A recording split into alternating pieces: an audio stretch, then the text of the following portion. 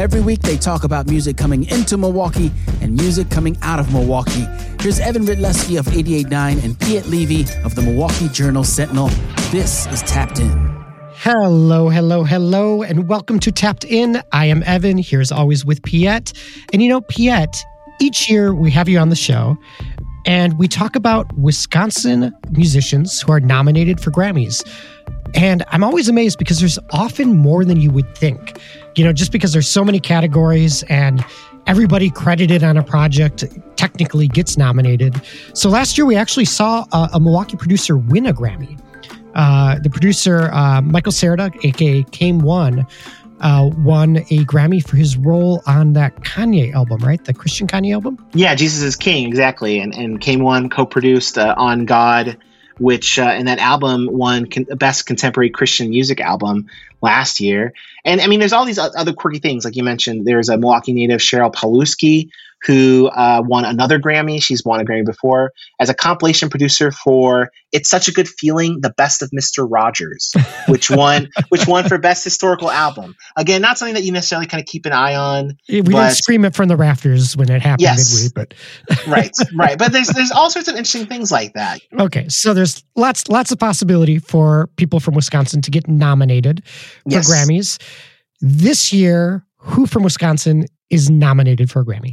So this year, it's a little bit leaner than some other years. No Mr. Rogers category this year. No Mr. Rogers category this year, I'm afraid. But there are three noteworthy nominees with Wisconsin ties. First one that's going to be most obvious, I think, to anyone who's been watching is Bon Iver. Bon Iver isn't up for a Bon Iver album, but Bon Iver, Justin Vernon, he contributed to Evermore, which was Taylor Swift's second surprise album of 2020. There was Folklore, which won the Best Album of the Year last year.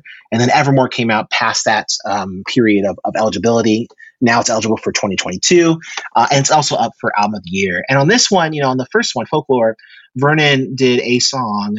On Evermore, he ended up being a contributor on 5 songs. He sang vocals clearly on the title track, but he was a contributor on 5 songs. So that album is up for Album of the Year. Probably won't win because it's going to be, tough, I think, for Taylor Swift to win that back-to-back, but still a really strong album and still a strong contender. Don't necessarily need to count them out.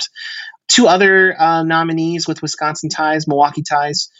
You've got Angie Swan, who is a Milwaukee native, and she plays guitar for David Byrne in his Broadway show, American Utopia.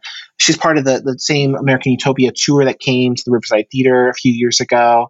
And then Spike Lee did a concert film of the Broadway show before the pandemic shut the show down temporarily. And that film was on HBO last year, and that film is nominated for Best Music Film. Has a really good shot of winning that, I think.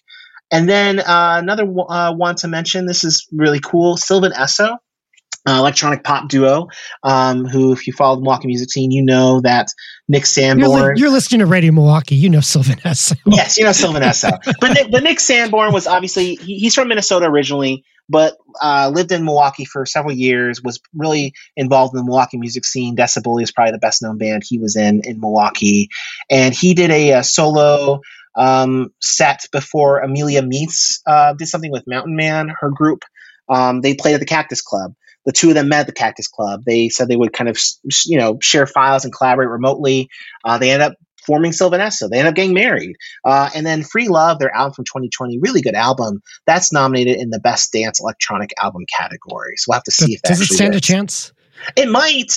I wouldn't count them out. They've been nominated for a Grammy before, and that year they were up against probably like Kraftwerk or someone really huge, and there was no chance whatsoever. This year it could happen. Sylvan Esso has really grown and quite significantly in prominence. Plays a lot of big slots at festivals. I mean, they're pretty huge size band. So I mean, they could pull it off. We'll have to see. April 3rd is when the Grammys air. Piet, I was so disappointed when we were about to record. I was like, all right, how many Wisconsin nominated artists are there this year? And when I learned just 3, I was like, oh man, that's not very many. And then you learn who they are. It's like, oh yeah, Nick Sanborn. Oh yeah, Angie Swan. These are people we will proudly root for. These are people with so much goodwill inside the city and outside of the city.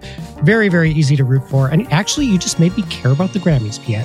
I really want Sylvan Esso to win that Grammy. So I will be tuning in, or at least checking the winners online following the Grammys on April 3rd. Piet, thank you for filling us in on all that. You can check out Piet's Grammy coverage at jsonline.com.